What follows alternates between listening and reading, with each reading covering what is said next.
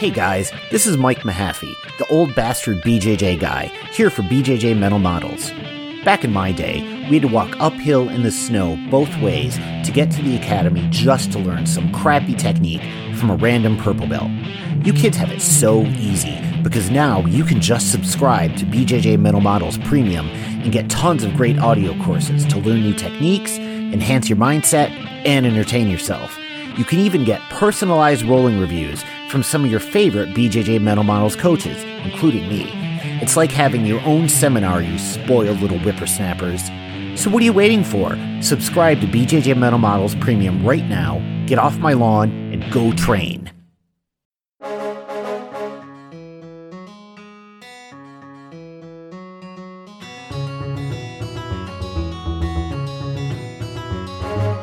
Hey, welcome to BJJ Mental Models, episode 141. I'm Steve Kwan. BJJ Mental Models is your guide to a conceptual and intelligent jiu-jitsu approach. And today, guest I've wanted to have on for a long time, Elliot the Fire Marshall. Elliot, how are you doing? I'm good, Steve. How are you? Thanks for having me on, man. Not bad, man. I'm glad to have you here. It's so cool talking to you because I've been following your career since basically I started jiu-jitsu. I mean, like everyone who gets into this sport, you know, one of the first things that you get turned on to when you start jiu-jitsu is you start looking into MMA if you haven't already. And I remember like being a white belt and watching you on television, man. So it is so cool and surreal to be able to have you on the show. And thanks for having me on. It's, you know, we're all just human beings walking through our space that we get to have all kinds of different experiences. So it's one of those things where I know I hear that sometimes, you know, people are like, man, I've been watching you forever. And that's very cool to me. And, you know, at the same time, we're all just human beings trying to do our thing. Yeah. So one of the things I love about where you're at these days is you've achieved something that I think a lot of martial artists, especially those who are full-time competitors, they don't really have a roadmap or a skill set to do, which is when it's time to hang it up, you've transitioned to the next level in life. You know, you've moved into leadership. You do a lot of speaking, a lot of coaching. You know, you operate at a very, very successful gym. And that's not a roadmap that people in our sport are equipped to do. We're always telling people, you know, go and put it all into competition and win those medals. And then when it becomes time to hang it up, people are often lost. And I mean, there's a lot of really great competitors who just drop off the map as soon as they retire from their competitive life because they just weren't ready and prepared for what it's like to mature and go to the next level. And I'd love to hear more about your story and your mindset and how you operate, because you've been through this. You know, you're as good an example as anyone, competing at the highest levels in a very public setting and then transitioning into the role of an entrepreneur. And I'd love to just hear more about your story and how you do it. I got very lucky. Let's start there. Where do we start? So, you know, my competitive days ended after my Brandon Vera fight, you know, my professional competitive days. And that was UFC 237. And where I say I got very lucky, the first thing was there was no break. There was no time in between that fight and the next thing.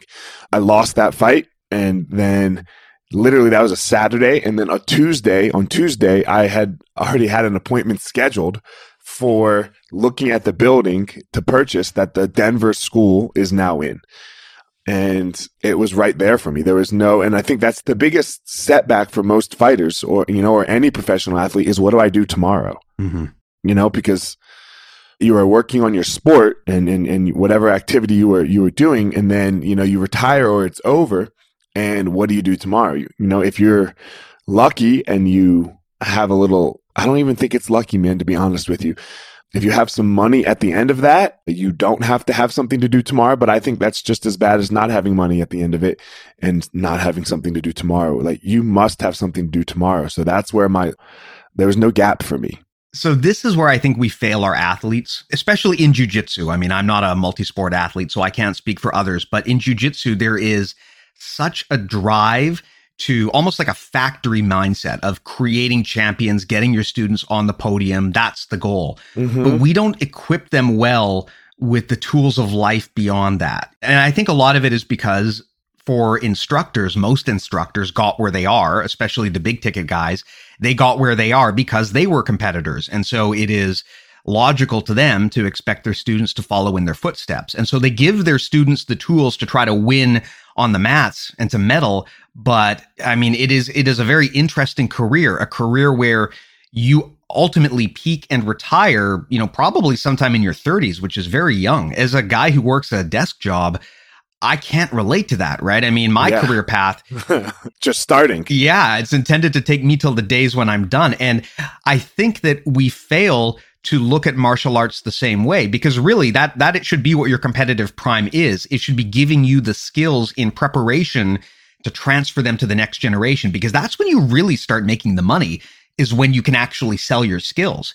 And I feel like that's an area where we underserve our team. Well, where we really, and where we underserve them, you're exactly right, is that we make them these great competitors, and whoever they are. And then what next after their competitive days are over? And now all of a sudden they become like my students, they become your competitor because all they know is jiu-jitsu.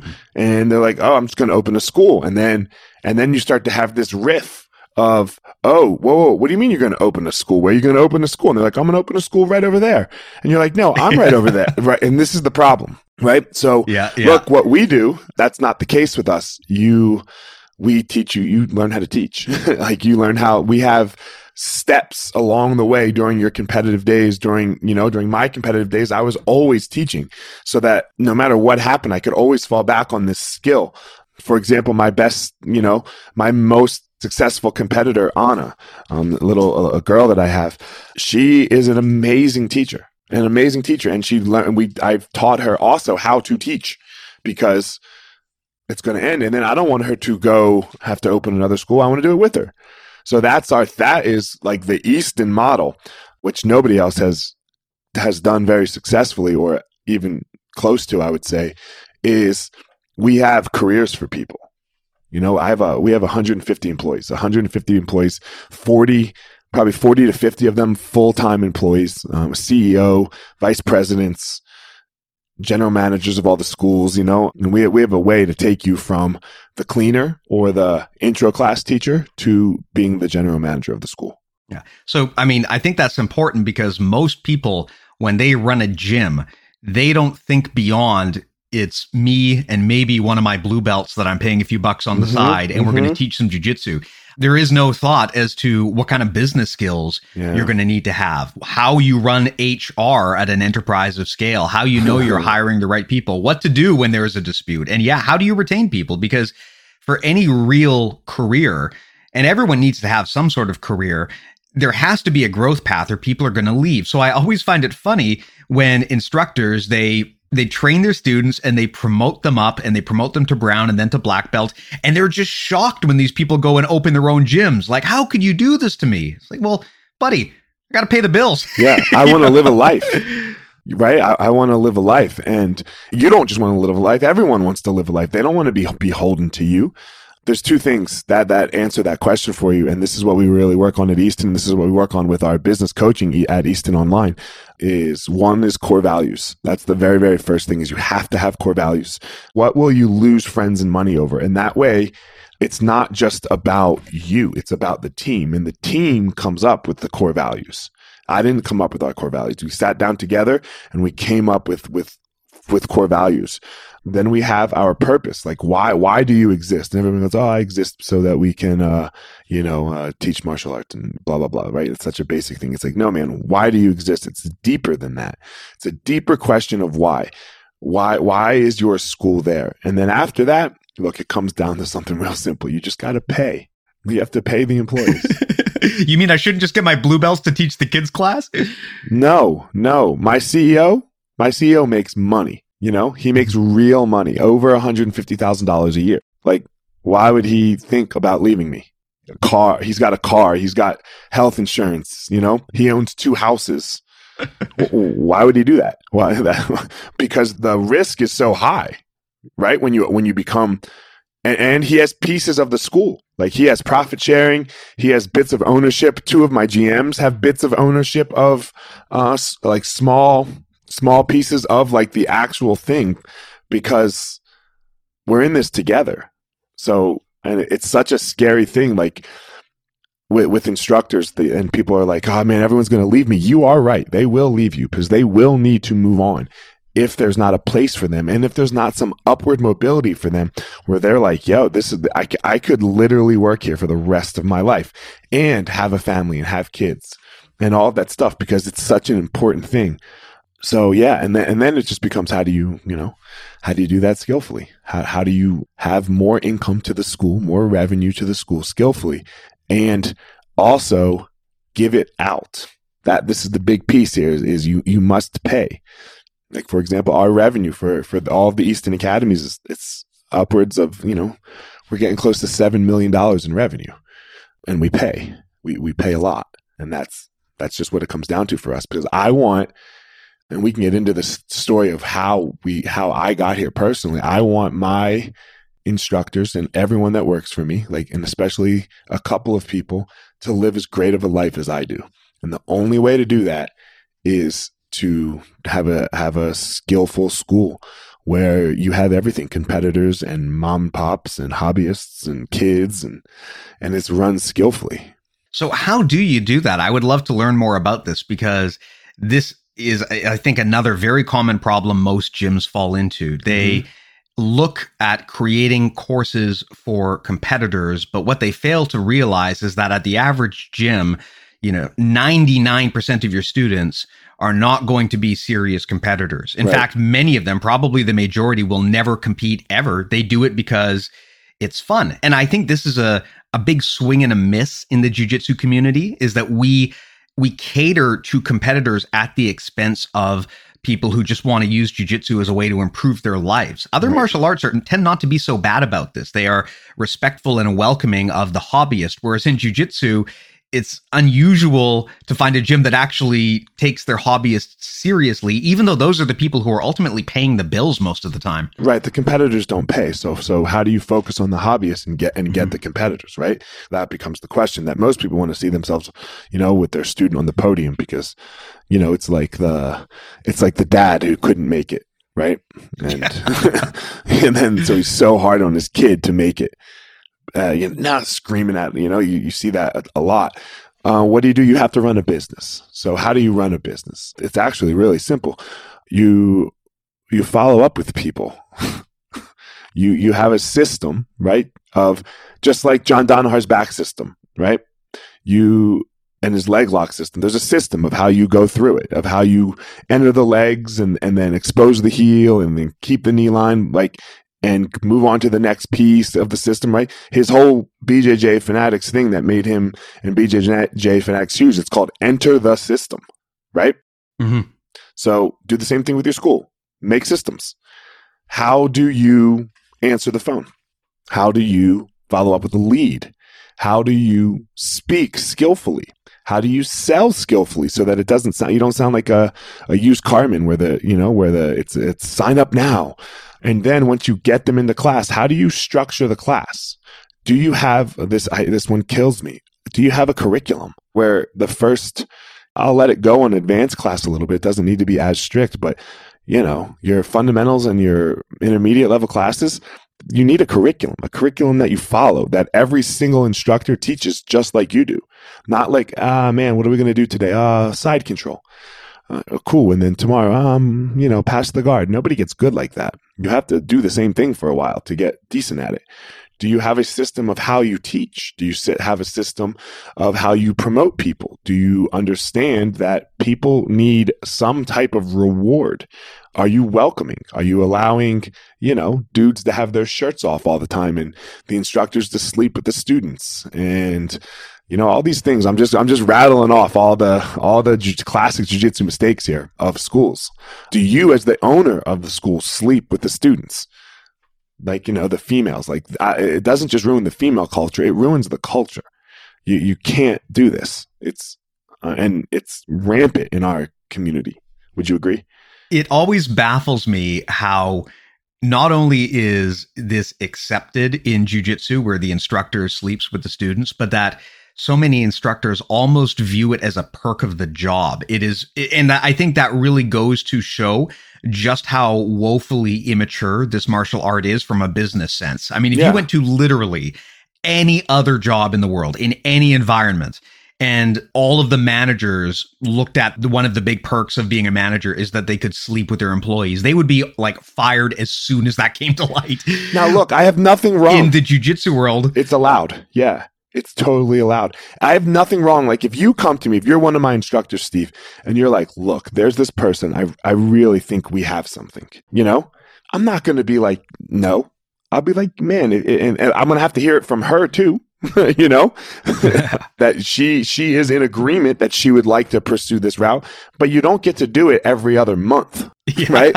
You know, oh, I got another one that I think I'm just in love with, man. Oh, really?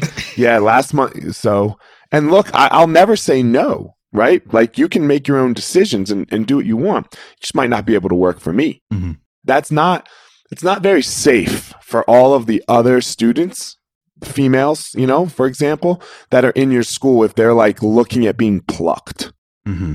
Even before that, you know, there's so many other things, even before the sexual stuff.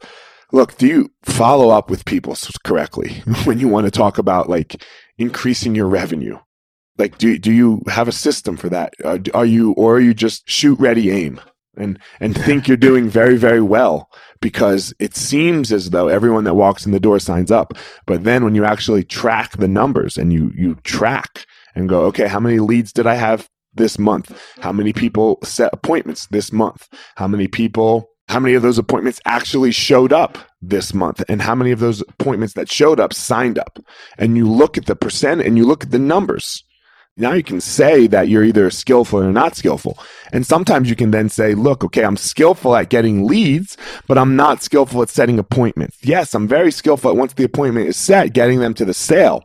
But I have this big gap in between the lead and the appointment setting. So that means two things. You're either getting very, very unqualified leads. You know, you're advertising weight loss or, you know, boot camp, you know, lose all, you know, whatever else people do to get Facebook leads these days, you know, so those are unqualified leads, or you're not doing a skillful job at following up with people to set the appointment. Now, look, this is just an example, but it's a real thing. Like, and that's something that I'm seeing more and more with as I talk to more school owners, that they have no clue how to follow up with the lead. And it's a business, man. You can't let money walk out the door. And at the same time, money's not the end all be all. And it's a balance and a play of what that feels like. Look, we don't believe in contracts. Nobody signs a contract with us. And this is people, when I tell them this, they're like, how do you make people pay? And my simple answer is, are you married? And, you know, most of the guys or people say yes. I'm like, do you stay with your wife because of that legal document you have? Or do you stay with your wife because you love her? Mm-hmm. And everyone's like, well, I love her. And I'm like, all right, that document doesn't mean shit, right? And then they're like, yeah, well, no. And I'm like, what are you going to do? Take someone to collections? You think, like, you think that's good business, taking people to collections? No, nobody takes anybody to collections. So then what's the point of having somebody, you know, sign a piece of paper that says it's $500 if you cancel and blah, blah, blah. Give me a break. This is another side of the business, you know, you better show up and teach that class like it's the most important time that you have, because it is. Somebody's actually choosing to spend that time with you. And if somebody's choosing this time to spend that time with you, then there's so many other things that any human being could do with their life. But the fact that any of my students choose to show up every Tuesday and Thursday when I teach my classes, man, I better be on my A game. I better be on my A game, and I better put aside whatever else is going on in my life, you know, put my cell phone down, don't go sit on the wall, and I better give them every single thing they have, because it is not their privilege to be learning from Elliot Marshall, the jiu-jitsu champion, the UFC fighter, the blah, blah, blah, whatever else you want to, whatever other accolades that you want to put behind my name. It is my privilege that any single person in this whole world will choose to spend an hour with me. Yeah, I love that mindset, because I've seen instructors of all types, right? I mean, I've seen instructors who are incredibly attentive. My instructor, if I'm gone for a week, I always get a text message just checking in to make sure I'm okay. Mm-hmm. I love that. I love that he cares. My previous instructor could not have given less of a shit, which is why he's my previous instructor, right? And this is very common in jiu-jitsu. I think that instructors don't understand the importance of the sales process, not just the initial sale and acquisition of the lead and getting them to convert, but the fact that you're always having to sell, you're always having to prove your worth. It's not sufficient to just get the person to sign a contract and assume they'll be there forever. You got to worry about retention and churn. I mean, these are real things, right? It's funny. I work in an industry where people are always going on about retention and churn, and I never thought about it. But now that I do this stuff myself, like, it fucking kills me every time I look at the number and see that someone's canceled their account or something. Right. Because it means that I mean, yeah, sure, there could be external factors, but it also means that to some extent I failed somewhere along the way. Right. And when that happens, I always try to follow up because I want to know what happened. Is there a way I can still continue to help you if this was a financial problem or consideration? Did I do something wrong? And that process of constantly reaching out and following up with people all the way through the customer process is something that I don't think comes naturally to martial arts people. I think that unfortunately we tend to look at sales as like it's a sleazy practice, but it's not. It's about providing the best quality service you can and humanizing the people that you're doing business with. You should always want to talk to them. And I feel like we don't know how to do that in this sport. Yeah, no, because it wasn't taught to us, right? Because, the way, and, we're out of the dark ages, of jiu-jitsu where we were proving its worth. And now everyone knows the worth and how great jiu-jitsu is. But it's how do you keep a student? After the sales part. So the sales part is one thing, and then it's how do you keep a student? And the way that we see keeping a student is nobody stays and nobody pays for the martial art. Everyone pays for the life journey, the community that is built, your friends, everything about the school. When you walk into that school and you see a piece of trash on the floor, you pick it up. And no, you're not getting paid. You're not the janitor, but it's the atmosphere of the school. Now, look, I'm not saying, I curse when I teach, and sometimes, and I am very an alpha person. I am charismatic. I have an energy about me. So we're not all walking on eggshells, calling me master, or calling them all whatever. But there is a level of respect that has to occur in the school. There's a level of intensity, and then it's a balance, and there's a level of, look, this is my place.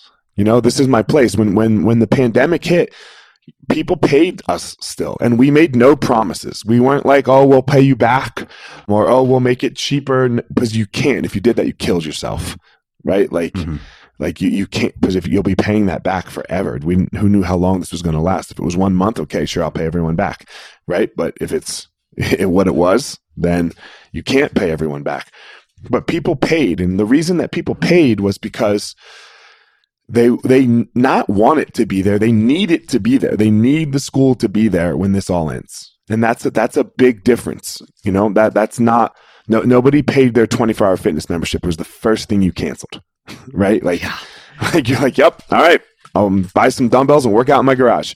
But, with jiu-jitsu, sure, we all worked out in our garages or in the park or whatever it is we could find to train still. But we kept paying our memberships because why?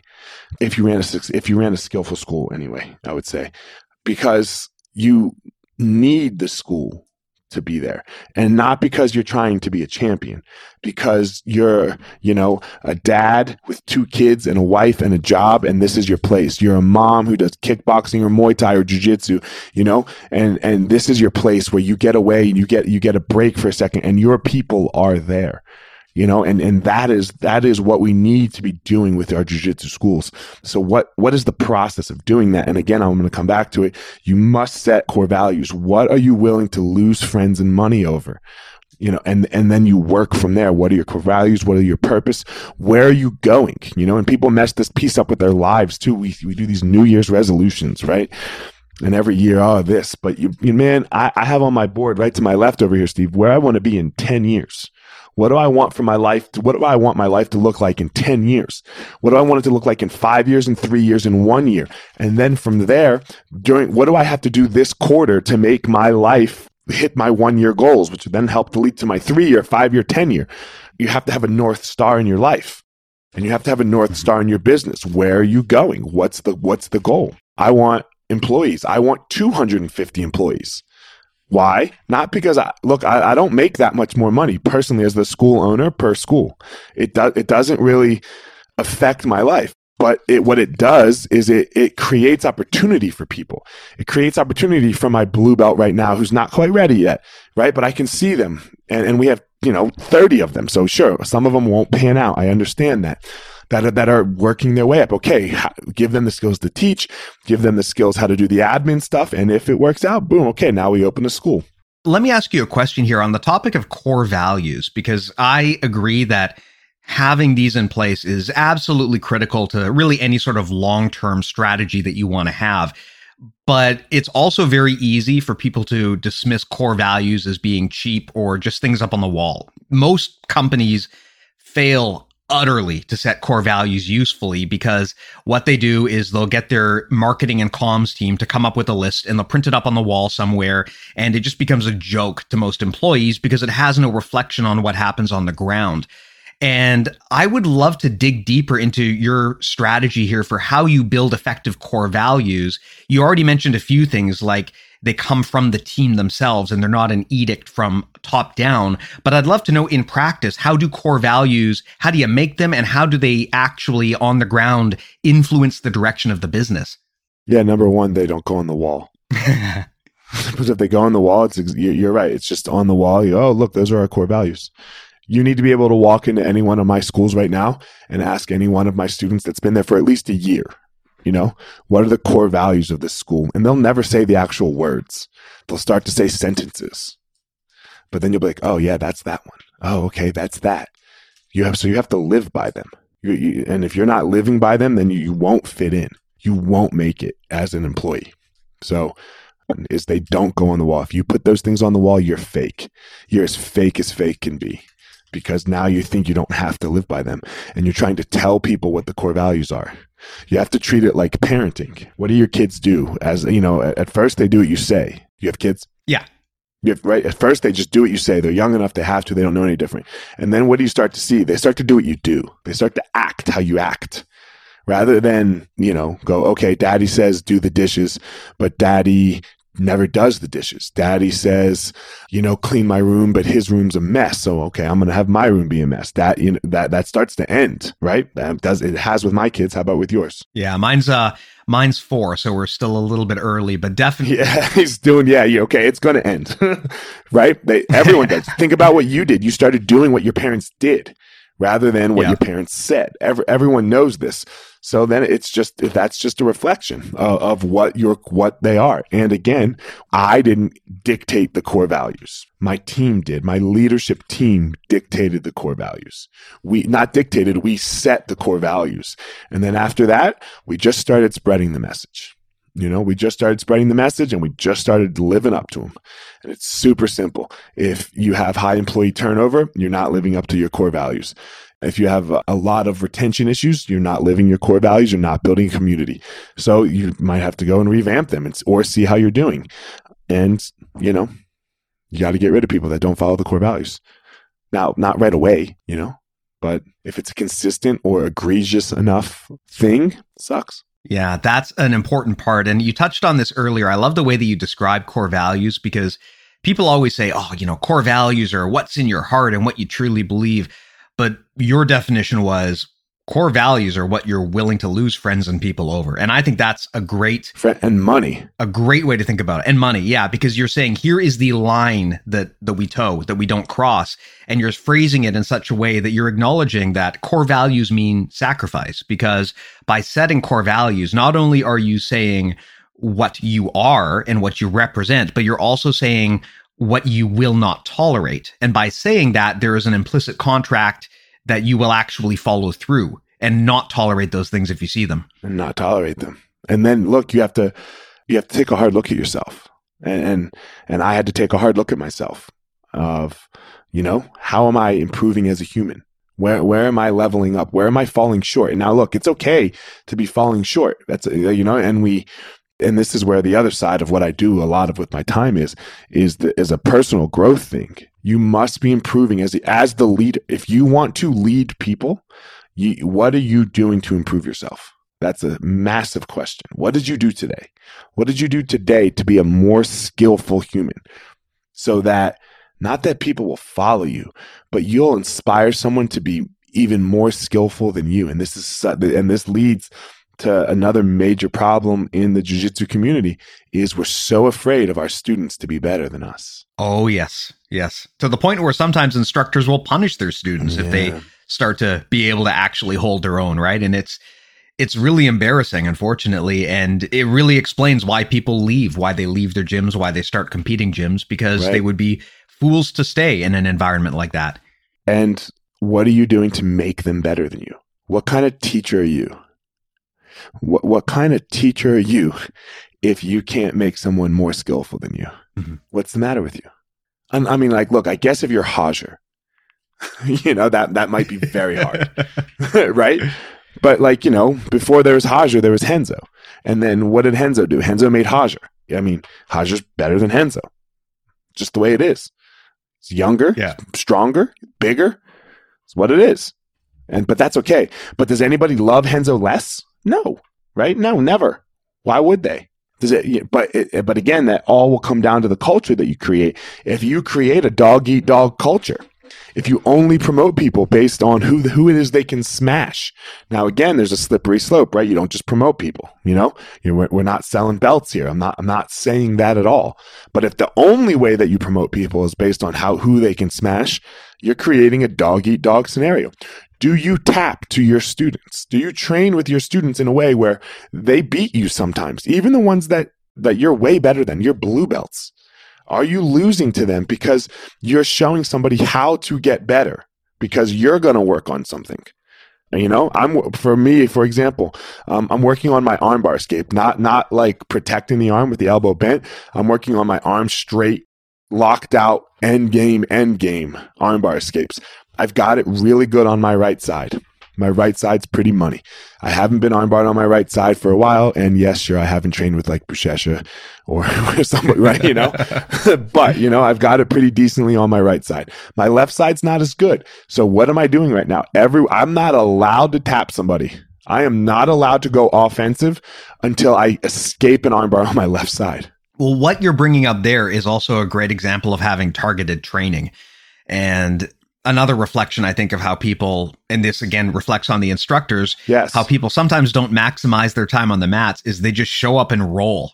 But they won't do it if you're not doing it, Steve. They won't do it, right? If you're not showing it, right? If you're not the leader in how to do it. Now, look, the only way you're going to do it is if you got your ego in check. And this is how it ties to the personal growth thing. Right? If you have your own who you are as a person, you must know who you are. You must have the definitions of what it means to be Elliot, my perspective here, so that no outside event can touch you. And like somebody tapping you when it doesn't matter, class, somebody tapping you when it does matter, competition. But still, it doesn't touch who you are as a human. So that you can give your space the room to then really try to improve. Because if everything is touching you as a person, then how could you ever fail? You can't accept failure, can you? Because that's going to destroy who the human Elliot is. Yeah. It is a sad truth that there's a lot of ego on the mats, especially with instructors. This is a myth that I like to challenge. People always say that jiu-jitsu kills the ego. And my answer is it can kill the ego, but it can also make your ego a lot worse. It's just going to make you a bolder and more confident version of who you are. That's what jiu-jitsu does. If you come onto the mat and you're humble and you want to learn, jiu-jitsu can be that practice that makes you better. But if you're a bully, jiu-jitsu might just give you the confidence to be a bigger bully. So I think that we assume that jiu-jitsu is always going to result in ego death, but that's not always the case. It's something that everyone has to work at, is controlling our ego, accepting our limitations and being humble, not being afraid to lose or look bad in front of students. I mean, the best instructors I've always had were instructors who were more than happy to tap out to their students and were thrilled when that happened, because that is the ultimate symbol of the instructor. I mean, I would go so far as to say, if you walk into a gym and you're looking for a new gym and the instructor is just running a freight train all over every single student in the class, I'm not sure that's always a good thing. I'm not sure that's a designation that this is a good place to train. No. Look, and I'm going to take this to a personal level here. It did not destroy my ego at first. It did exactly what you said. The world came, the universe came and forced me to have my ego destroyed. so that I could be more skillful. It was a process and what I like to call a mental breakdown / spiritual awakening a couple of years ago, 2016 actually, that led to this idea of like, okay, hold on, Elliot, what are you doing with your life here? And this was after my retirement, after the schools were already successful. I had to go through this process of like, rebuilding myself and really figuring out what does it mean to be me, and how is it that I can most benefit every single human being that I have the privilege and the opportunity of coming in contact with, because that's the goal for me. Yeah, I'd love to learn more about this here. I'd love to learn more about this story of yours where you had sort of an internal reckoning, because that's something that I can relate to. And I think most people who take jiu-jitsu or really any somewhat competitive endeavor for a long time, they will probably be forced into this. Yeah. And that's not something that you're guaranteed to experience in life. If you work at a pretty low-key job, I mean, you can wind up working your entire career without ever really being truly faced with the mirror where you have to really evaluate who you are. But one of the benefits of a competitive endeavor like jiu-jitsu is it's very hard to lie to yourself or to put off the bad days, right? Because you know, if you're going in there and you're getting smashed, it's going to happen right to your face while everyone's watching. And I'd love to learn more about this experience of yours where you had to rebuild yourself. That's something that I find to be just a tremendously interesting process and practice. Yeah. So, this story's kind of long. It starts as who I was born to. I was born in 1980 to an African-American dad, a black dad, and a Jewish mom whose parents survived the Holocaust and who I spent a ton of time with. So the idea that I was an other, so you have to remember, this is 40 years ago now, guys. Right. This wasn't a thing, really. There weren't many interracial marriages and, there was nobody else like me in my town. I grew up in a very small town in South Jersey. When we moved to this town, my house was spray painted with, Nigers go home. Eventually they got the word right the next couple times. Swastikas all over my house, like vandalized. And I was just an other. So I fit in nowhere. Where it got to, but the only place I fit in was this martial arts arena. I was always, I was doing karate back then. And I hear about this jiu-jitsu stuff. My friend, John Hassett, I don't know if you know John Hassett. He started doing this jiu-jitsu stuff. He beats me up first and then shows me some jiu-jitsu. And then I'm still very unpopular, a little, at school, I have no friends. And when I say I have no friends, everyone kind of says that, but like, what do you think? If you think back to high school, what are your favorite times? Walk through the halls with your homies, right? Lunchtime, all those kind of things. Well, those were the worst times for me because no one walked with me and I sat alone at lunch. Like I didn't even get to sit at the dork table. I sat like by myself with the other two rejects, there's, and whatever it was. So that was just my life. And then I learned some of this jiu-jitsu stuff over the summer in between my my junior and senior year. And I go back and I'm talking about it a little bit and it's, it's like wrestling. And then some of the wrestlers, 2 state champions, were like, yeah, we'll smash you. And I'm like, okay, smash me. Let's see. Well, they didn't smash me. And then people hear about it, right? Elliot starts to gain a little popularity. Like people start to like Elliot. I happen to lose a little weight at this time, I think I kissed a girl for the first time, and I'm like, and what am I doing? I'm associating this fighting thing, this being great at fighting thing with people accepting me as a human. So I'm like, okay, here I go. I better get really good because if I get really good and if I fight in the UFC and that's really cool, then yeah, people will like me and I'll be accepted as a person. So the two things got tied. And then, we can watch my whole career. I think everything's on YouTube or on Fight Pass. Yeah, wasn't the best, but every time for me that I was fighting, I wasn't just fighting to win a fight. I was fighting for this acceptance as a human being in the world. Like, okay, people will like me. People will be okay with who it is that Elliot is. And then when I would win, I'd be a little more bravado, a little more yada yada, because, I was trying to hide this devil, this demon that was beat down inside me, this anxiety that I had my whole entire life, these panic attacks that I would have and the sleepless nights. And I was trying to keep that away from people. And then, my fighting career ends. Obviously, I'm not the best. So you start talking even louder because you have to hide it in some way, right? Or I had to hide it in some way. And then, it cracked. I couldn't hold it.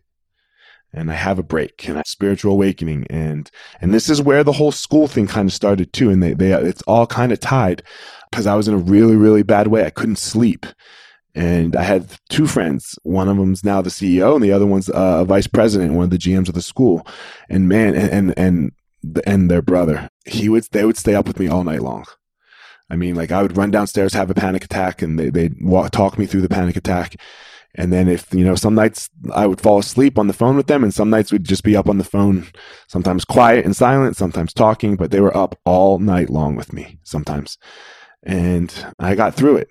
9 months. 9 months of that, like a month straight of the talking of being on the phone with them.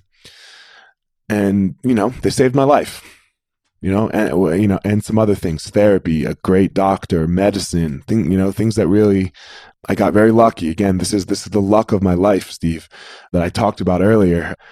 One of my best friends, he's my doctor. So like when I cracked at my worst, it was a Friday night at 5:00, and I guess it was either get admitted to a hospital, which I didn't have to because I could call him.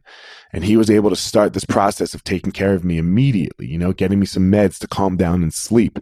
Where normally, like, I don't know, can you call your doctor at 5 p.m. on a Friday?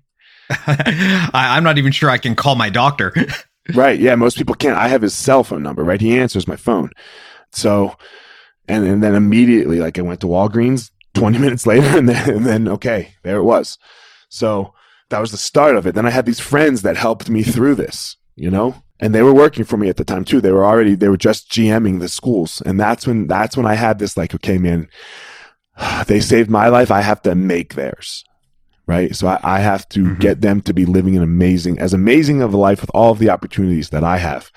And then that idea, the inception of that idea that just grew in our minds and in the three of our minds, was like, how can we really, really touch a human soul? And the way that, and our passion, all of us is martial arts, is jiu-jitsu. That was the common thing, and we were already running the schools. So how can you really, really touch a human soul? And so this, and then it was just there, and this personal growth and figuring out what does it mean to be Elliot? Like what is that? And how do I separate the things, the events, even the things that I do skillfully, because if the things that you do skillfully and the things that you do really well, quote unquote, if they make you go up and they raise your status, then when you do bad or unskillful, it's going to bring you down, So how can neither end touch me? How can neither end, whether it's really skillful or whether it's really unskillful, how can I use all of that as information? And I know I've come back to this a lot. It really comes back to, do you know who you are? Because when you know who you are, I'm going to use Khabib as the example. There was that time in the middle of the fight where he was like talking shit to Dana, and Dana goes, man, you better pay attention to this fight. You might lose it. And Khabib literally just looks at Dana and goes, win or lose, doesn't matter. I know who I am. Mm-hmm. And that was that's such an amazing line because he's saying the result of this really, really important fight. He wants a title shot, it will get him the title shot. Man, it doesn't matter to him. It won't touch who he is as a person. Yeah. Yeah. That's a powerful lesson too. And I think that anyone who lives in the public eye and wins or loses in the public eye has to eventually have this reckoning because it's very easy for so much of your sense of identity to get tied up in the results of what you achieve. Yes. And that could be dangerous, not just for your mental health, but also because it can lead to really poor decision making. Because if the only thing that you care about is winning, you talked about this earlier, gyms where the students are all trying to crunch each other onto the mats as hard as they can. If the only thing you care about is winning, then you're probably denying yourself the opportunities to actually learn because learning requires you to look bad and look stupid. So that whole process of detangling your sense of identity from your individual accomplishments is just so critical to mental health, to well-being, but also just to building a good practice of personal improvement. And for me, it's every day. Every day I have a process that I go through. Right when I wake up, and that process, happens every day. And I just, remind myself of exactly who I am, and I go through it. And at nighttime, I tell everyone that in my life that I love them. And I take a second so that it removes Elliot, and I can see even if I got mad at that person, say, even, my wife, for example, right? It's so easy to get mad at your spouse because A, B, C, D, a whole host of reasons, right? It's a complicated relationship. Every night I tell her I love her, even without speaking it to her. I just speak it to the universe. My students, I tell them that I love them. I just speak it into the universe so that I remember that the most important things that I have are people in my life. They're never things, So that is the true nature of winning, in my opinion, is how much luck dust did you go sprinkle on somebody else? Mm-hmm. Yeah. It's interesting. We had Christian Graugard on the podcast a while ago, and he said effectively the exact same thing, which is just the importance of karma and the importance of seeding karma, being a good person, putting positivity out there and helping people, and how the key to success is often to start with karma and to start with giving and to start with being abundant in your mindset. And then eventually that will come back to you and there will be returns. And this is something that I think a lot of people, it sounds really hokey.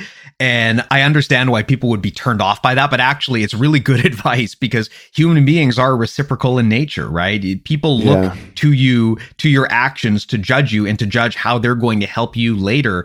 We mirror each other right down to the biological level. So it is almost always in your best interests to try to be a good person and to try to move forward with abundance.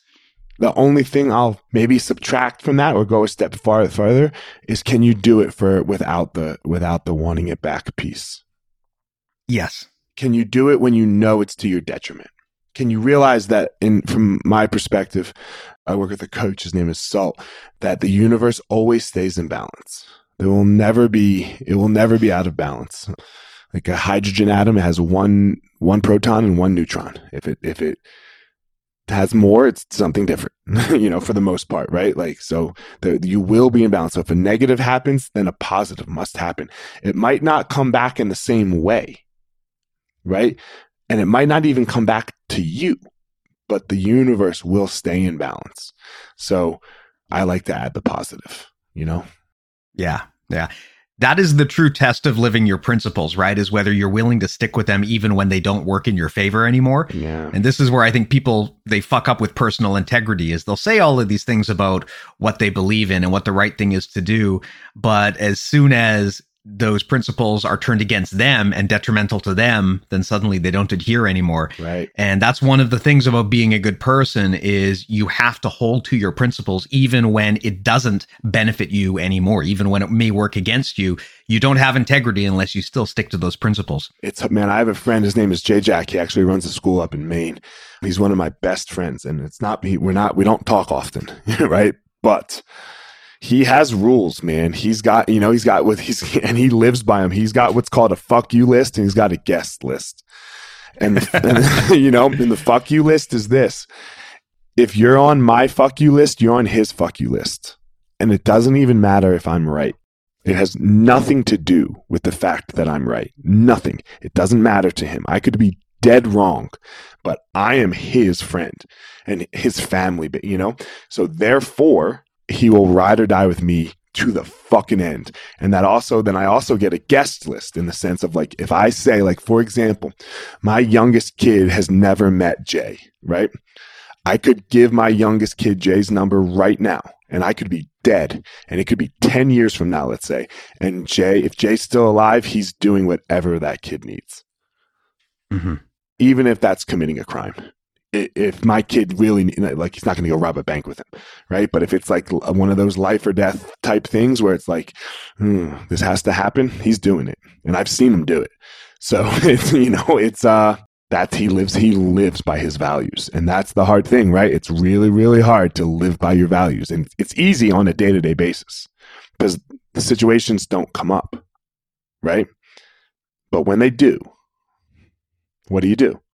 Mm-hmm. And this is where, at a business level, it becomes interesting, because I don't think people understand how much struggle is involved in actually building a business, especially in the early days when you don't even have any guarantee this thing is going to be viable. It's very easy for people to prioritize just making money and surviving over what they actually believe. And like you said earlier, that kind of dichotomy where your beliefs are not being reflected in your actions, it's transparent. Everybody sees it. Right. And everybody can name a gym they've trained at where the instructor Look, it's the whole contract thing to me. Exactly. It's the whole contract thing.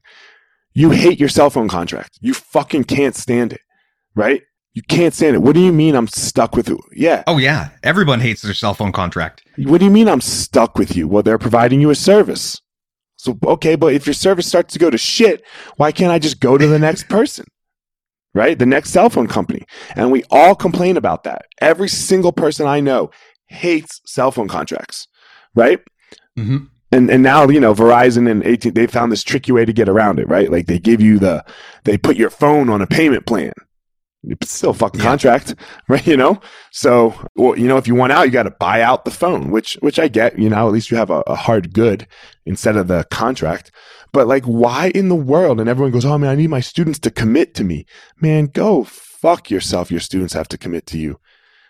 For what? The example I always give is, would you tolerate this kind of behavior in any other walk of life? Because for some reason in the martial arts, people kind of expect it to be this weird voodoo thing. They, they expect the instructor to be a guru on a mountaintop who is the font of all wisdom.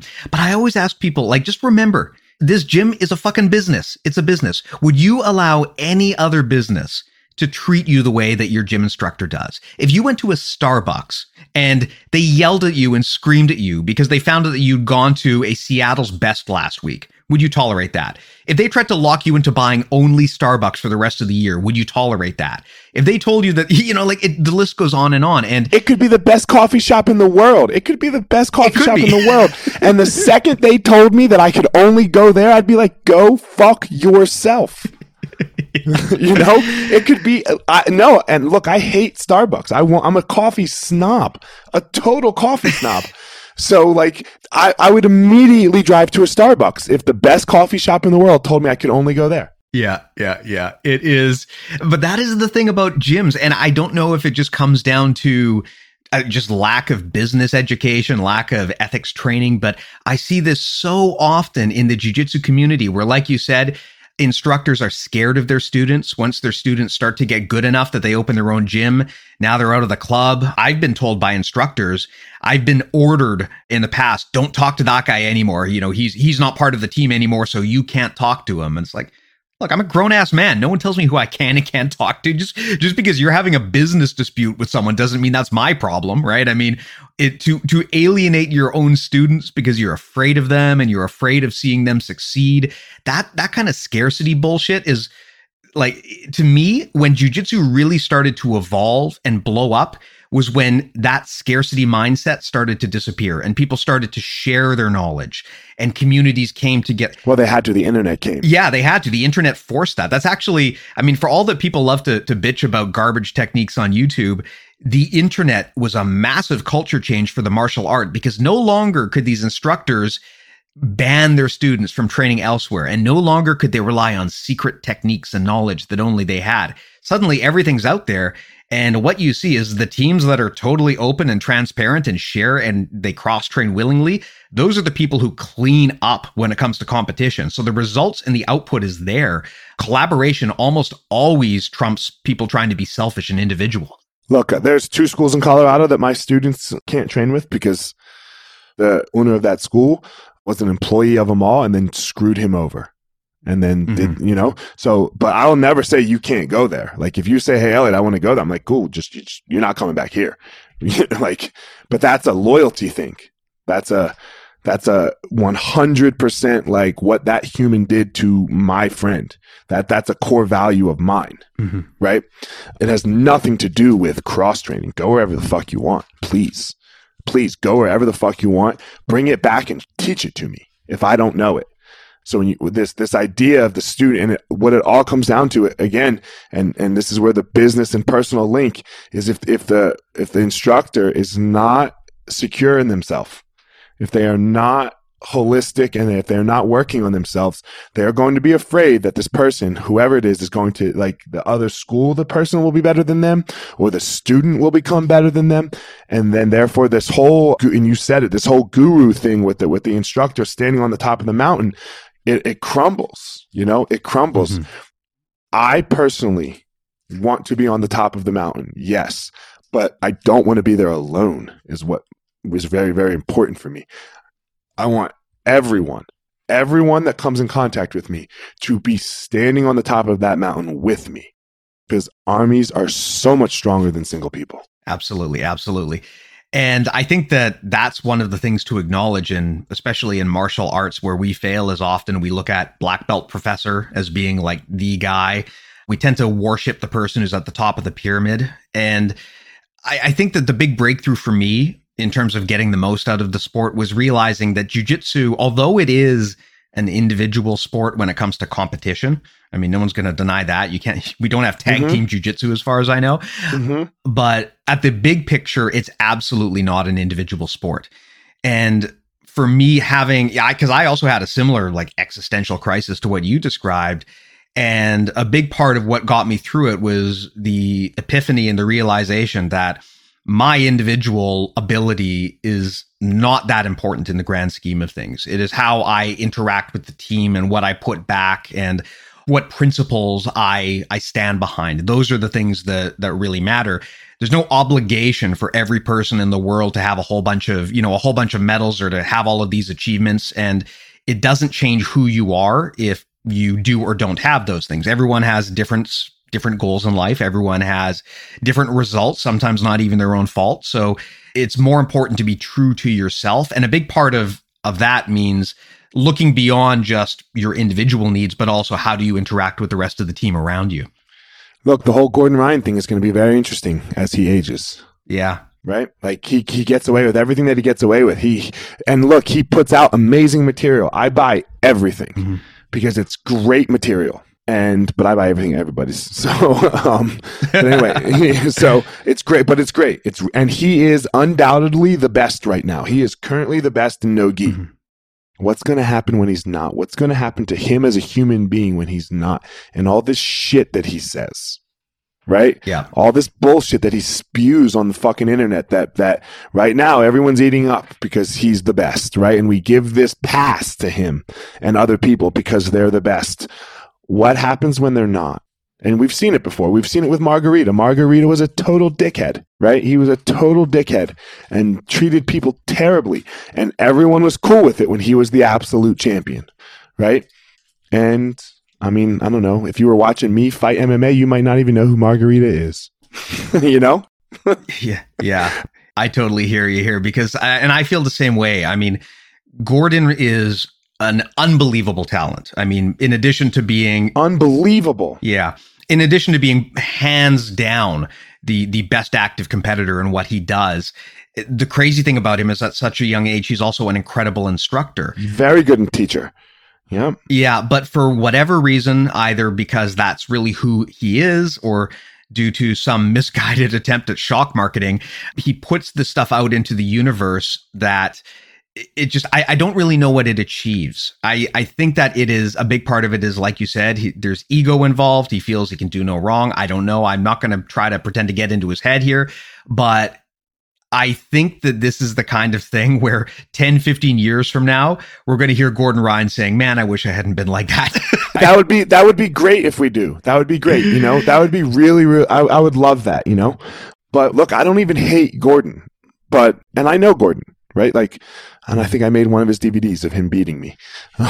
So, you know, but whatever. It's cool. I try really hard not to hold anything against a human because I do believe that everyone is trying to do the best they can do in a moment. Whether that is actually skillful or not is a different question. But, you know, we all are where we are. And if I was walking that person's shoes and I had the exact same path, I'd be exactly where they are. That's a whole different conversation on free will. But yeah. So I try not to hold fault to the person so much. It lets me give space, but it'll be interesting to see what happens. You know, it'll be very interesting to see what happens. I'm not trying to turn this into a Gordon hate or a Gordon love fest. No. But I mean, I agree with you that I think that people saying they hate Gordon Ryan, and I've heard this a lot, I just can't co-sign on that. I mean, I've never met the man. So for me to pass judgment on him as a human being, just based on a few Instagram stories, I wouldn't feel comfortable doing that. And I wouldn't feel comfortable carrying that kind of negativity around with me every day that this fucking guy I don't even know is in my head, right? I mean, I don't agree with the way that he conducts himself. I think it can be harmful to the reputation of our sport, Right. but I don't question his greatness as an individual contributor and a competitor. I don't question his greatness as a teacher. I mean, yes, his actions do make me think twice if I want to support him, but at the end of the day, there's multiple sides to a coin, right? There's two sides to a coin, and human beings, it's also hard to paint them completely with a single brush. And I don't feel like I'm qualified in condemning some person that I've never even met. So I think that people who say they hate someone just based on what they see on social media, I think you're putting too much of yourself into it if you feel that way. And if you hate someone, you're giving them power over your life. Yes, that's a big part of it too. Even in a further step more than Gordon Ryan, like if we want to get political, like Donald Trump. I don't hate Donald Trump. If I hated Donald Trump, that means he could actually touch my fucking life. Fuck that guy. Yeah. Yep. Letting go of hate is such an important thing to living a good life. And this comes up a lot in business. I mean, the act of forgiveness. You brought up a great example of someone who screwed one of your business partners. And for whatever reason in jiu-jitsu, I see this a ton. Like, I don't know if we all just need to take an ethics course, but people are constantly screwing their business partners in jiu-jitsu over like a handful of dollars. But the hope is always that at some point, like we can move on and be our best versions of ourselves and not be tied down by the baggage that we had elsewhere. And I do see that in our community as a whole.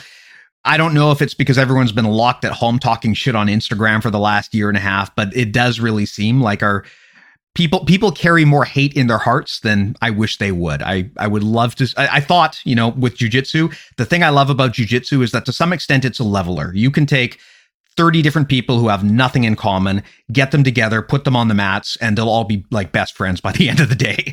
And that is one of the lovely things about jiu-jitsu. And that's what I want jiu-jitsu to be. I don't want jiu-jitsu to be a place where it's all tribal and people say, I hate these other people. It's supposed to be a practice for personal growth that gives us some useful skills and keeps us in shape. And I really don't like seeing people who come into jiu-jitsu and they take the wrong lesson away and they use it as an excuse to hate people. Like I really think to have power. Or to have power. Yeah. I sort of feel like if that's your takeaway, you got to rethink what you're getting out of the sport because it's probably not good for you if it's making you feel hate for people. I agree. Look, I want to clarify real fast the two people who, and I'm not saying their names here, that their schools that screwed over them all. I don't hate them. I say hello to them when I see them. I shake their hand. But it's a line. You can't be with me. It's a line, right? Yeah, it's just a line. It's not like I'm like, yo, fuck you, dude. Let's fucking fight. And I used to be, but I had to let it go. Like fuck you every time I saw them. And but that was only affecting me, so I had to let that go. Now I shake their hands. I say hello, and I have made it cordial. But the line, you still can't cross the line. The one has nothing to do with the other. Yeah. And that can be an objective thing, right? I mean, the nice thing about principles is to some extent you can live them objectively. I had this experience last year where someone that I really know and trust crossed a serious line with me. And I had to realize, like, I can still love this person. I can still want to respect this person. But objectively speaking, I have to acknowledge that a line was crossed. I can't do that again. And objectively speaking, I have to acknowledge that this changes our relationship going forward. I don't have to be mad about it. I don't have to let it ruin my life, but I would be a fool not to learn from this lesson, right? So it's important to understand that, standing up for yourself and standing up to bullies and people who do you wrong, that's different from hating people. You don't have to take that hate with you. You don't have to, that doesn't have to touch you. Yeah. Anyway, Elliot, thank you so much. I know that you got to run, but I also know that you've got a whole bunch of stuff on the go, and I'd like to make sure we give you an opportunity to plug that. Why don't you tell everyone where they can find your work? Man, so I have a couple things. I have my book, obviously, the Gospel of Fire. That is on Amazon and Audible, however you prefer to consume your information. I have a podcast, The Gospel of Fire, everywhere you listen to a podcast. I have another podcast that I started, Seconds Out, me and my homie, Eric Nixick, head coach, Francis Ngannou, 2020 Coach of the Year. We do a podcast together, breaking down fights, talking about the fight game. I have a business platform, Easton.online, where if you think any of this resonated with you for your school, how to do any of this, man, we are there to give you support. So reach out there. I have a personal course. Go to elliottmarshall.com and you can find all of that. Really, if you follow me on Instagram, you're going to see all this shit. So do that. And there's a ton. I do a ton. I don't do it all super skillfully, but I'm doing my best. And I'll also put links to all of that in the show notes. So if any of this resonated, and I'm assuming that some of it will for most of our listeners, go give it a shot. Check it out. Give our boy Elliot some support. And of course, give me some support too. Everyone I think knows we've got our premium services that we offer. These are the things that ultimately pay my bills, justify all the work that we do here, keep the lights on. You can go to BJJ Mental Models Premium, which you can find at premium.bjjmentalmodels.com. That's our subscription site. There is no 1-year lock-in contract. I will allow you to go drink coffee at Starbucks if you sign up there. Please do consider it if you haven't already. Tons of value on there. And fuck yeah. The website will tell you everything you need to know. Premium.bjjmentalmodels.com. Or you can just toss us a few bucks on Patreon too. You can do that at patreon.com/bjjmentalmodels. So 2 great ways to support the show. Elliot, my sincere thanks. I'm so glad we got the opportunity to connect. I think that this is going to be a really useful chat for the entrepreneurs among us. And this is one of the topics that people always ask me about is how do I make a career out of this? And I love the slant that you've taken about focusing on ethics, focusing on personal improvement. I think that this is great stuff. So thank you so much for coming by and dropping this knowledge with me. Yeah, thanks, Steve. Thanks for having me on. Thanks for dealing with my crazy schedule of up and down and all over the fucking place. No problem whatsoever. Open invite if you ever want to come back to, of course. Yeah, let's do it again. You are great. It's a great conversation that you hold, and not everyone is super skillful at it. So great job. Awesome. Thanks a lot, buddy. And of course, to everyone who takes the time to listen, thanks a lot. And I'll talk to you guys next time.